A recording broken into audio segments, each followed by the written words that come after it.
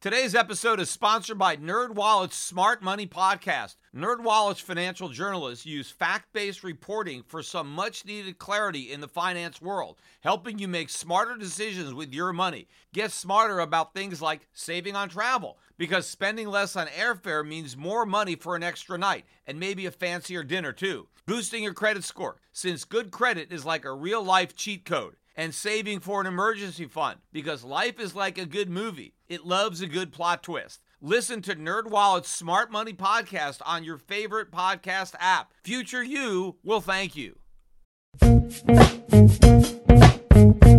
The Peter Schiff Show. I wanted to take some time and record a special podcast today, really having nothing to do with the markets and the economy, and just focusing on a topic that I haven't discussed in quite some time. Although I do believe that the politics surrounding this event are relevant to the economy and to the markets, because it really is setting in motion, or has set in motion, political winds that are blowing the country in a direction that is very detrimental to the U.S. economy and to the markets. Because I think it was 2012 when the Trayvon Martin story really took off in the United States. And, if you remember, George Zimmerman is the person who killed Trayvon Martin. And initially, everybody was quick to believe the completely ridiculous sounding story that was basically being perpetrated by the Martin family and their attorney as to what happened and the circumstances surrounding the death of Trayvon Martin. And I was one of the earlier people who came out, and I was defending George Zimmerman. And, I took a lot of heat back then initially, because people were saying, hey, it's racist for me to be defending George Zimmerman. But the reality was, I thought it was racist for the people to have believed the complete nonsense, a ridiculous story about what happened. It made a lot more sense to me, just judging by the facts, right? Not looking at the races of the individuals or any of that, just judging by the facts. George Zimmerman's version of events made sense. The other version made no sense at all. I think it was the racists who were so quick to dismiss George Zimmerman's version, which made sense. It was supported by all the evidence and other witness testimony that came out, rather than simply believing the parents of Trayvon Martin or their lawyer because they happen to be black, right? I don't judge people based on their skin color or their sex. The same thing happened with the Kavanaugh hearings, where, here's a woman making an allegation. Well, we must believe this person because she's a victim and she's a woman. Well, why? Why believe somebody just because they happen to be a woman? Why believe somebody just because they happen to be African American? Believe something if it's credible. And if it's not credible, well, then you got to call it out. And so I was willing to call out the fact that I thought George Zimmerman was innocent of the allegations that were being leveled against him. And I think other people were afraid to say that. Even though they might have thought it, they were afraid, because the idea is that if somebody alleges something, if somebody who's black says something happened, and then you doubt them, well, then you're a racist too. How dare you not believe this person? You must not believe them because they're black. No, I don't believe them because their story makes no sense. Their story is unbelievable. The same thing happened with Jussie Smollett. I didn't think Jussie Smollett was lying because he was black. I thought he was lying because the story made no sense whatsoever. It was a complete nonsense. The people who were so quick to believe that nonsense, they're the racists. They wouldn't have believed anything like that if a white person had said it. But because Jussie said it, he was a double victim. He was black and he was a homosexual. So you really had to believe him. But anyway, the reason that I'm talking about this again is because George Zimmerman is in the news again.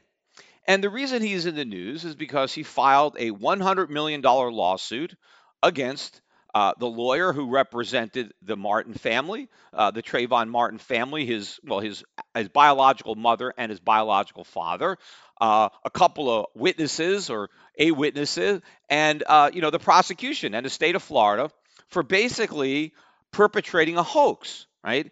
And the reason I'm really talking about it is the way the media is covering this again, all over again.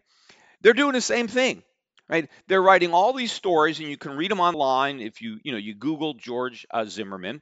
All these stories about how dare this guy. I mean, he already got away with murder, and now he's victimizing the murder victim's family all over again. How dare he? The nerve of this guy. This just proves he's such a low life, person, right? They're just hanging him all over again. And none of these articles that I've read, and there's numerous articles about this lawsuit, none of them actually discuss the merits of the lawsuit, like why this lawsuit is here. Instead, they're attacking Zimmerman, they're attacking his lawyer, but they're ignoring the actual basis for the lawsuit, which are new facts that have just come to light, right? That were just discovered that George Zimmerman did not have until they were brought to his attention by a filmmaker, guy by the name of Joel Gilbert, who just came out with a documentary. It's a 2-hour documentary, The Trayvon Hoax. He also has a book with the same title.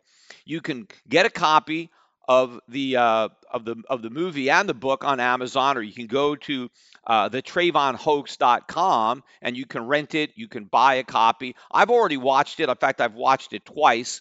I haven't read the book yet, but he makes not just a compelling case, I would say an irrefutable case that there was witness fraud knowingly perpetrated by the Martin family at this trial in an attempt to frame an innocent man for murder. Now, nobody wants to deal with that reality. And I'm talking about, again, I talked to the producer, Joel Gilbert. I'm going to be doing a special interview with him for the podcast. I'm going to make it on video as well for YouTube, and I'm going to do that next week.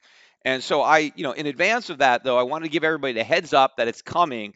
Go to the website, thetrayvonhoax.com, and watch this film. So you would have watched the film before you hear this interview that I'm going to do with the guy who produced it and uncovered this hoax. But I want to kind of go over a little bit of the facts now, so I won't have to do that during the interview. I have some other things I want to discuss with Joel Gilbert, but I want to kind of just go over the facts again in case some people don't remember it. And I'm going to go over the evidence that was uncovered by this film. And then again, don't take my word for it. After you listen to this podcast, go immediately to thetrayvonhoax.com and get a copy of the movie and either rent it or buy it. But anyway, so if you recall, the way the narrative was originally framed in the media was that a white racist, right, George Zimmerman, right, stalked and murdered a black child, a boy who was on his way home. He was carrying some Skittles and some iced tea, but the reason that he was profiled by this white racist, right, was because he was wearing a hoodie, right? And so it was, just racial profiling, and he was killed because he was black, and it's open season on blacks, and we need to punish this white racist for this racist act, right? And that was initially what the media believed, right? And then even as the facts started to come out slowly, right, to completely contradict this narrative, everybody kind of held steadfast to their initial belief, right? Because it turned out, right, that George Zimmerman wasn't a racist. In fact, he wasn't even white, right? He turned out that he was Hispanic. I mean, he had a last name Zimmerman because his father was of German descent, but his mother was Hispanic, and he looks Hispanic. He identifies Hispanic. He speaks Spanish, so he's not really white. Right. But, so then, all right, that didn't stop the media. They decided to call him a white Hispanic, right? So they can keep the word white in there, right? As if, they never called President Barack Obama a white African American. I mean, he's half white, but no, he got to be a full African American. But Zimmerman, since he did a bad thing, well, he must at least be half white. So he became known as a white Hispanic. I'd never really heard that term before. But also, he was 5'9". He wasn't a very physically intimidating person. He was overweight, out of shape, and he wasn't a MAGA guy, right? He was a liberal Democrat. The guy had a history of advocating for black causes or African Americans, and he was a mentor, a big brother to African American teenage boys. So clearly, nothing the way he was originally portrayed. But that didn't change anything about the media's call to try him and convict him. He's a racist. He's really a bad person. And then, of course, we get to find out slowly more information about about Trayvon Martin because initially they circulated a picture of Trayvon when he was 10 years old and oh, he looks so cute. How could anybody murder this cute little boy? Well, it turns out that that little boy had grown up and he was a 17-year-old young man, right? 6 feet tall, in good shape, very athletic. And, they also had a lot of information about him. He had been expelled from school several times for violence, for fighting, right? He was a tough guy. He was a fighter. He fancied himself a gangsta. That's how he called himself. They had his cell phone. They had all the tweets with him and his friends. And, he was a fan of fighting. He, World Star, this website with lots of street fights. He was watching a lot of those. He had them on his phone. His older brother had texted him, "Hey, Trayvon, when are you going to teach me how to fight?" I mean, you're a good fighter when your older brother wants you to teach you how to fight. He talked about his fights. He bragged about them. One guy in particular, he bragged about beating up. He beat up this snitch, right? But he said that he's not done beating him up because he hasn't bled enough yet. He wants to go beat him up some more because he only bled from his nose. And so he was a violent kid, not necessarily a bad kid, but he was a fighter and he was proficient with his fists and he was a good fighter. And then the evidence that came out basically was overwhelming in that this was a case of self-defense, right? It was not the way it was originally framed. In fact, there was an eyewitness, right? The only eyewitness who was there, who lived in the community, who actually heard the screams and opened up the door to see what was going on. He testified at the time that Trayvon Martin, the black man, was on top, Zimmerman was lying on the bottom, and that Trayvon was raining down blows on him, MMA style, as George Zimmerman was screaming for help, and no help was coming. This guy actually saw this.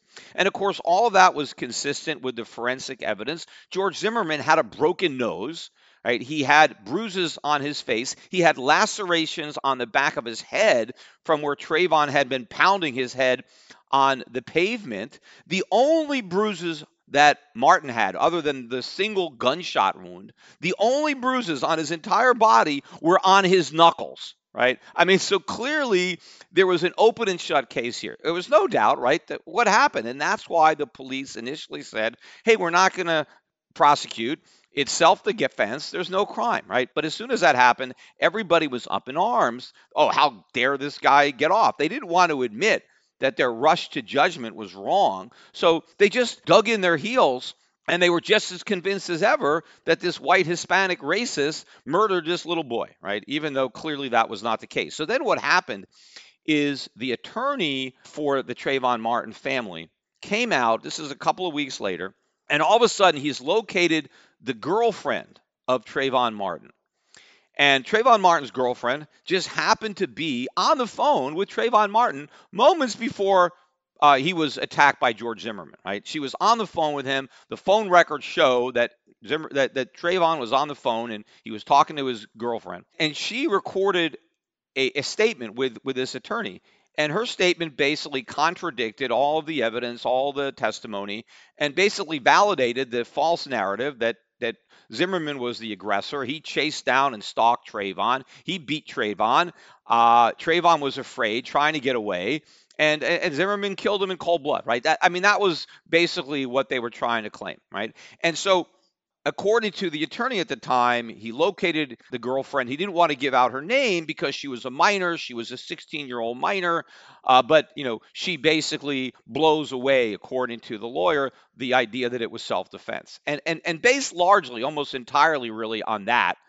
And plus, the mother claimed that the person screaming that it was Trayvon, even though the father had said it wasn't Trayvon, and the eyewitness clearly identified Martin as the one who was being beaten and who was screaming. But based on that, and mostly based on the on-the-record statement of this woman, that's why he was charged. And in fact, initially, of course, the police didn't just take it based on the recording, right? They wanted to actually meet and depose the girlfriend and actually talk to her and get her statement officially, not just for an audio from the attorney. And this is where the hoax comes in. This is what the film really uncovers, which is amazing.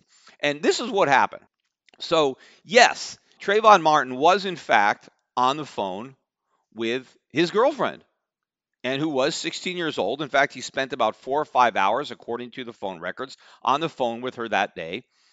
And, they shared over 30 text messages with each other that day on the phone. And her name happens to be Brittany Diamond Eugene. And she goes by her middle name, Diamond. So everybody refers to her as Diamond, not Brittany. But her legal name is Brittany Diamond Eugene, but her actual name is Diamond. And so the police wanted to speak to Diamond. And they had her address, right? So they drove to the house where Diamond lived. And when they got there, though, they were told that Diamond wasn't home to go to some other address. And so they then went to another address and they knocked on the door and they were introduced to a young woman whose name was Rachel Jantel, who was not 16, but who was 18 years old. And Rachel Jantel said, "Oh, I'm Diamond Eugene. That's my nickname, right? People call me Diamond Eugene, but my real name is Rachel Jantel." And so the police then interviewed and took the statement from Rachel Jantel claiming to be Diamond Eugene. But the problem is, she wasn't Diamond Eugene. There actually was a real Diamond Eugene who lived at the very address that the police initially went to, who was the same age as the lawyer claims she was. In fact, if you listen to the audio that was recorded by the lawyer of the 16-year-old, the real Diamond Eugene, it sounds nothing like the audio that you hear from the 18-year-old Rachel Jantel. And what Joel Gilbert uncovered is these women, girls, were actually half sisters.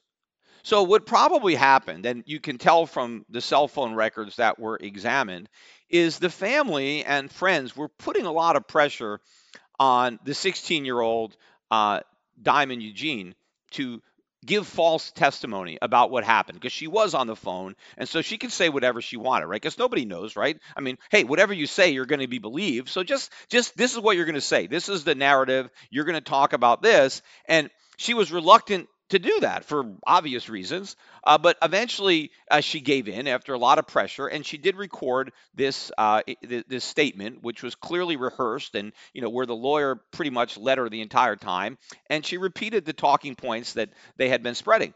But then, of course, when the police actually wanted her to go on record to swear under penalty of perjury, she backed out. She didn't want to do it for whatever reason. Maybe she just didn't want to lie or she didn't want to go public. She was two-timing Trayvon prominently at the time. She had another boyfriend, and probably she didn't want this other boyfriend to know that she was also dating Trayvon Martin. So whatever reason, she did not want to go on record. She did not want to give this false testimony. So the Martin family and their lawyer, they obviously had to figure out something to do. And so they decided, since the real Diamond Eugene was not going to testify, well, they just would put up an imposter, a fake Diamond Eugene, her half sister. Plus, also, you have to think about it from this perspective. If the statements made by Diamond Eugene's half sister, right? If that storyline was actually what happened, right? And if Trayvon's girlfriend heard all the things that they claim that she heard, why wouldn't she want to testify about that?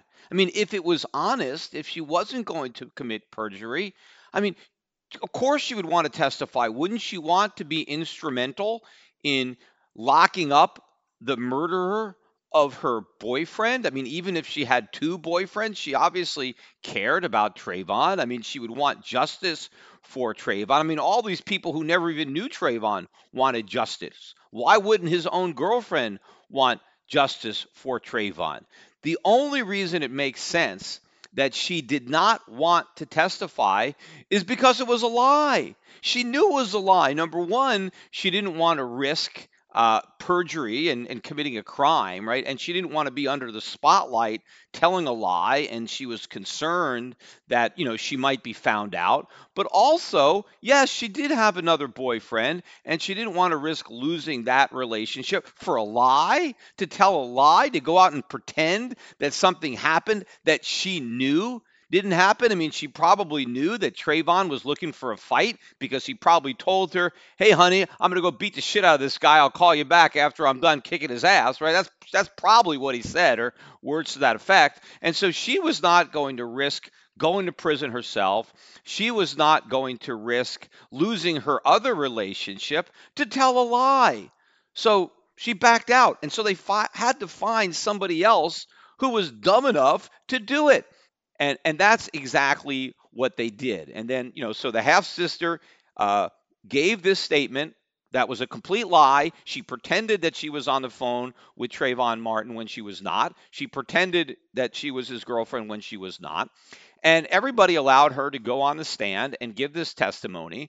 And this is a complete fraud. Right? How could George Zimmerman not be outraged to find out the truth about what happened? Sure, yes, he was acquitted. Ultimately, their plan to frame him didn't work, but this false narrative really took hold. I mean, the guy's life has been ruined, right? He can't get a job. I mean, who's going to hire George Zimmerman? That's, can you imagine how disruptive that's going to be to your business if he's working for you? No one's going to date him. How do you bring George Zimmerman to a party, home to your friend? Here's my boyfriend, George Zimmerman. I mean, this guy's life has been ruined. I mean, I'm surprised he's even still living in the country. But the amazing thing is that there's no coverage being given to what happened. And there is no doubt in my mind, right, that this happened. There's no doubt in my mind that the woman who testified and pretended to be Diamond Eugene was not Diamond Eugene. I mean, first of all, what's the odds that a woman, right, whose name is Rachel Jeantel, what's the odds that her nickname is Diamond Eugene? I mean, come on, they're not even close. And what's the odds that her nickname is the same as the actual name of her half sister? So I mean, when they're all together, are they both Diamond Eugene? Right? They have the exact same name, right? Her nickname is the same as the other name. But it's more than just that, right? If you look at all the evidence that was put together in the film, first of all, right, the real Diamond Eugene actually lives at the address the police went to. They had the address for Diamond Eugene. She lives there. The fake Diamond Eugene lived at a completely different address, right? The real Diamond is actually 16. That's how old she was supposed to be. That's how old the Martin attorney said his girlfriend was. This other fake one was 18 years old. Now, when they interviewed the fake Diamond Eugene, they asked her about her cell phone. And this is really where you see how intricate the plan was, because what they did is they took the phone number, the cell phone number from the real Diamond, and they ported it over to a brand new phone that they bought, and they gave it to this fake Diamond so she can actually have the cell phone. And so the police asked her, "Is this cell phone that you have, is it in your own name?" And the way she answers, she says, "Well, it should be in my name by now." I mean, could you imagine that? It should be in my name by now, implying that it wasn't in her name until very recently, right? She actually let that slip, that it was just recently put in her name. Now, the police asked her, right? This is during the initial interview. Did you text message with Trayvon Martin, right? The day of the murder. And she said, yes, we did text. And the police asked her, how many texts? And her reply was one text. Now, I already mentioned that there were over 30 text messages that day between Trayvon and his actual girlfriend, right, Diamond. There are over 30 messages. Now, obviously, she's not Diamond. I mean, how could you confuse 30 for one? Right? I can, get it that, okay, nobody knows exactly how many texts they sent to somebody on a given day, but if you sent 30, that's a lot of texts. I mean, I've never texted somebody, I don't think 30 times in one day. Maybe I have, I don't know, but that would be a lot of texts to send one individual in one day. And yes, no one's going to remember the exact amount, but if somebody asked her, hey, how many texts did you send? Maybe she's, I don't know, 40, 20. I mean, there'd be some large number. There is no way she would say one. That is impossible if she was the real Diamond. And of course, if she really was Trayvon Martin's girlfriend, and her boyfriend had just died a couple of weeks earlier, whatever it was, and she was the last person to talk to him, and these are the last texts that they ever exchanged. Don't you think she would have spent some time in her morning, going over those text messages, the last words of my beloved Trayvon, who was murdered, right? She would be looking, she would have some idea, even if she forgot that she sent more than one text message that day. So another obvious lie. She was also asked the name of the cell phone provider. She got it wrong. I mean, how many people have a cell phone and don't know who the carrier is? She got it wrong. She couldn't even get the weather right. I mean, during the interview with the 16-year-old Diamond, the recorded interview with the lawyer, Diamond said that it was raining hard. That's how she described the weather. But then when the police asked the fake Diamond what was the weather like, she says it wasn't raining. I mean, come on, either raining hard and not raining at all. Just another contradiction among many that they had to overlook. But probably the most obvious part of this, right, that takes away any shadow of a doubt, is that when Trayvon Martin's cell phone records are examined, because they're all there, the police have them, you see all the photographs. Not only do you see all the text messages that were exchanged between the real Diamond Eugene and Trayvon Martin, but Diamond sent photographs of herself to Trayvon Martin. They're on his phone. And the photos are of the actual Diamond Eugene. There is not a single photo of Rachel Jeantel on Trayvon Martin's phone.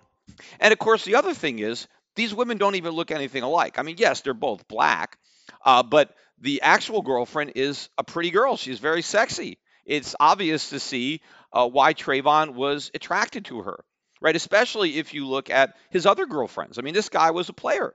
He had a lot of girls, before Diamond, and he was a good-looking guy. He was a handsome kid, right? And so he was able to get good-looking girls. And Diamond was one of those girls, right? And you can see in the text, Rachel Jeantel, there's nothing physically attractive about her at all. I mean, she's not pretty, and she's enormous. She's very overweight. She's fat. As politically incorrect as it is to call somebody fat, she's fat. Because I actually remember when I saw her testify originally. I mean, I was convinced she was lying. In fact, you can go back and look at my YouTube video from the Peter Schiff Show, where I titled it, The Perjury of This Witness. And I said, she's completely lying. How can anyone believe her? She's contradicting herself. What she's saying doesn't make sense. She doesn't even want to be there. She's clearly upset about being on the stand, right? They asked her to read a letter that she supposedly wrote. She couldn't even read it because it was in script, which means obviously she didn't write it. So then it was claimed that it was dictated to her, but it was signed, right? The letter was actually signed Diamond Eugene. And they asked her, well, why did you sign it Diamond Eugene? Why didn't you use your real name? She said, well, I signed it with my nickname. But then, of course, in the film, right, they have a handwriting expert who analyzed that and said it is impossible. There is no possible way that Rachel Jeantel could have signed Diamond Eugene the way it was signed. So she lied about signing it. But at the time, right, when I saw the witness and knew she was lying, I didn't believe that it was a plant. I mean, I assumed she was on the phone with Trayvon, right? That she actually was a girlfriend of Trayvon Martin or somehow. But it never made sense to me why Trayvon would have a girlfriend that was so unattractive, that was so overweight. I didn't talk about it at the time because I didn't think it was relevant because, I thought she was who she claimed to be. But it just didn't make sense to me that a young, handsome guy would be interested in a woman like Rachel Jeantel. Well, he wasn't. He did. He barely even knew Rachel Jeantel. I don't know if he knew her at all. He was interested in Diamond Eugene. Diamond Eugene was his girlfriend. Now, who knows what he actually told Diamond Eugene on that telephone call, because he was, in fact, talking to her the moments before the encounter. My bet is he probably told her something like, I'm going to go kick this guy's ass. And that's probably what he told her. And she probably thought that he was going to kick his ass because he's an ass kicker. And she did get nervous when she didn't hear from him again, when they stopped calling. And so she was worried that something happened. But I'm sure that if she told the truth, she would corroborate George Zimmerman's version of events, just like all the other evidence, all the witnesses were able to do. And so she basically just disappeared until this movie, this book, and this documentary brings this to light. So, despite the fact that we now have pretty much a bulletproof case, as far as I'm concerned, not only of George Zimmerman's innocence, right, but of the plot to frame him, right, that involved the parents of George Zimmerman. I mean, they clearly knew, right, that the witness was not Diamond Eugene, was not on the phone with Trayvon, and was not his girlfriend. The lawyer knew that, who originally interviewed the 16-year-old and who put forth that 18-year-old of a different name. I mean, the question is, did the prosecutors know it, or should they have known it? George Zimmerman has a fantastic lawsuit against this family.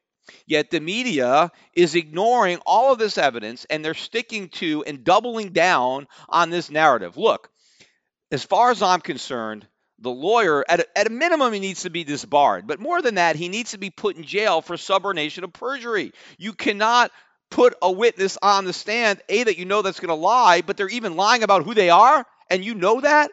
I mean, how unethical and illegal can you be? They tried to frame a guy for murder. He could have been in jail for 20 years or 30 years. This lawyer needs to be in jail. The parents of Trayvon Martin, the motherfucker, they need to go to jail, right? There needs to be prosecution for this type of crime, for this type of perjury. This is way worse than Jussie Smollett, as far as I'm concerned. I mean, yeah, they both lied to the police, but Jussie didn't try to frame an innocent person, right?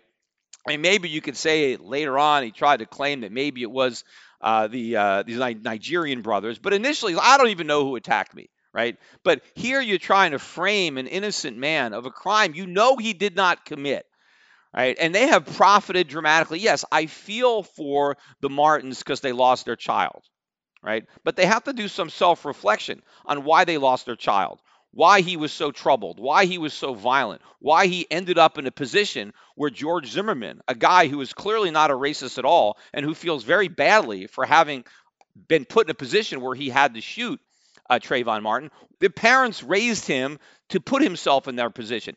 They're the reason that Trayvon is dead, not George Zimmerman, not a racist society, but they need to be prosecuted too. They need to go to jail for what they did, because we need to send a message that we are not a racist society, that black people are held to the same standards as white people, right? You can't just excuse this and say, well, they're black, so it's okay if they commit fraud, if they commit perjury, if they try to frame somebody. That's all okay because, you know, they're African American, right? So let's give them a pass. No, I don't want to give somebody a pass because they're African American. I want to treat African Americans just the way we treat white Americans. Can you imagine if George Zimmerman were black, right? And the parents of some white kid tried to frame him for murder with a white attorney. And they did exactly what the Martins did, or whatever, the mother has a different last name. But if they did whatever what Trayvon's parents did, everybody would be calling for these guys to go to jail, right? It would all be about justice for George, right? There was justice for Trayvon. What about justice for George? Where's his justice? Just getting acquitted isn't justice enough. He needs his name to be cleared. He needs to get his life back. The media needs to apologize for the rush to judgment, because to do otherwise is racist. To give Trayvon's parents a pass, to give the lawyer a pass, that is racism. That is a double standard that needs to end. See, the country is not as racist as the liberals want you to believe. Right? That's what they don't want you to know. They don't want African Americans to know that racism isn't the reason they're in trouble. It's because of the welfare state. It's because of their own Democratic politicians that they've been electing over and over again, who are trying to scare them into voting Democrat by creating a false picture that they have to fear these, white racist vigilantes who are out shooting black kids in hoodies carrying candy. That is not the narrative. That's true, but that's what everybody wants you to believe, which is why this story, I guess, is so scary. The media is afraid to admit that they were wrong. They're afraid to tell the truth. Individuals are afraid to come out because, again, as I said earlier, anybody who defends Zimmerman is going to be accused of being a racist. Anybody who calls out Trayvon Martin's parents as liars, well, you're a racist. You're a racist for defending them when it's obvious. I defy anybody to disprove anything in this movie. And, a lot of people obviously had to cover this up and say nothing, right? Because obviously friends and family members know that Rachel Jantel's nickname is not Diamond Eugene, right? They know that. And they know that she was not the girlfriend of Trayvon Martin. And people know the real Diamond Eugene. And they know, friends of Trayvon obviously knew that he was dating Diamond. He didn't keep it a secret. So there are other people out there that know the truth. They need to come forward. Somebody needs to come forward and fess up. Now, I don't think the real Brittany Diamond Eugene, I don't think she should be prosecuted. She was a 16-year-old. She was a minor at the time, and she never actually committed perjury. She refused to do that, right? At least she had enough honor not to want to lie under oath or lie in front of a jury. But she has kept this secret. She has known about it. She knew about the lie, so she's kind of an accomplice to this. But, I would give her a pass on that. Also, the Jantel, Rachel Jantel, I mean, she is a very, low intelligent. I mean, she was barely literate. I think she was reading and writing maybe at a fourth grade level. And so she was only 18. Yes, she was technically no longer a minor, but 18, you're still pretty young. And I think she was manipulated by the lawyer. I think she was manipulated by the parents. I don't know, maybe her half sister played a role in it as well, but I don't think she really knew what she was doing. In fact, one of the ironies is, and you'll see this when you watch the film, is that during the official interview, right, with the police, kind of towards the end of the interview, she's like looking down and she says, "I feel guilty. I feel really guilty." And the guy says, "Well, why are you guilty? What do you feel guilty about?" She says, I don't know about it. I don't know anything." As if she's actually confessing that she actually doesn't know anything about the situation. She doesn't know anything about what happened that night with Trayvon Martin and George Zimmerman because she wasn't on the phone with him. In fact, they asked her, "Are you Trayvon Martin's girlfriend?" in that interview. And she said no. So she told the truth about that. She says, "I'm not Trayvon Martin's girlfriend," but she was described as being his girlfriend. And if you certainly look at the text messages that they were sending and the hours, I mean, you don't spend 4 or 5 hours a day on the phone with somebody every single day if it's not your girlfriend. I mean, you don't have all kinds of texts about having sex or about body parts. If you look at all the texts that they were sharing, they were sexting each other. They were sending each other pictures, right? They were clearly boyfriend and girlfriend. Yes, maybe she was cheating on him because she had 2 boyfriends, but Trayvon was one of her boyfriends. The other boyfriend was another guy. They didn't know about each other, but they were both in love, infatuated with Diamond. The other boyfriend was also a very handsome young man. One of the things that Joel Gilbert did in the documentary is he tracked down the Twitter accounts, their Facebook pages, their Instagram accounts that he was able to put together from the names on the contacts, from the texts and everything from both Trayvon Martin and the real Diamond. And this other guy is handsome. And so there's no way that Rachel Jantel, right, the fake Diamond, overweight, unattractive Rachel Jantel, right? There's no way that she could even have one really attractive guy who had the hots for her, let alone 2.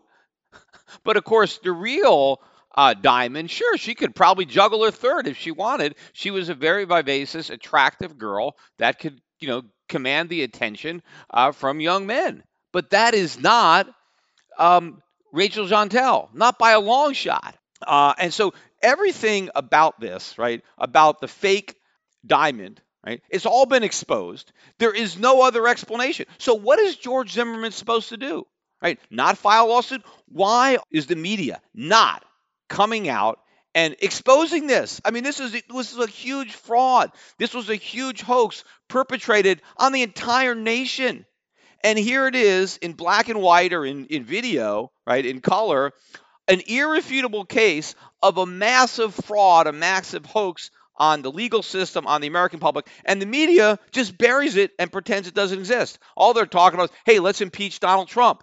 Hey, what about locking up the people who put the country through this? I mean, you can say, hey, Black Lives Matter all happened because of this lie. The Ferguson effect, what happened with Michael Brown, all this stuff happened because of this lie.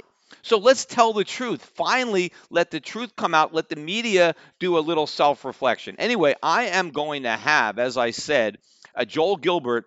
I'm going to be interviewing him, and really have a good discussion about this film. Not so much the proof, because I've already laid that out and you'll see that for yourself. But there's a lot more that I think we need to discuss with respect to this subject than just the excellent job that he did bringing out a truth that should have been out years ago, that the police should have brought out but didn't. And it took a guy like Joel Gilbert on his own to actually spend the time doing the research to uncover this massive fraud.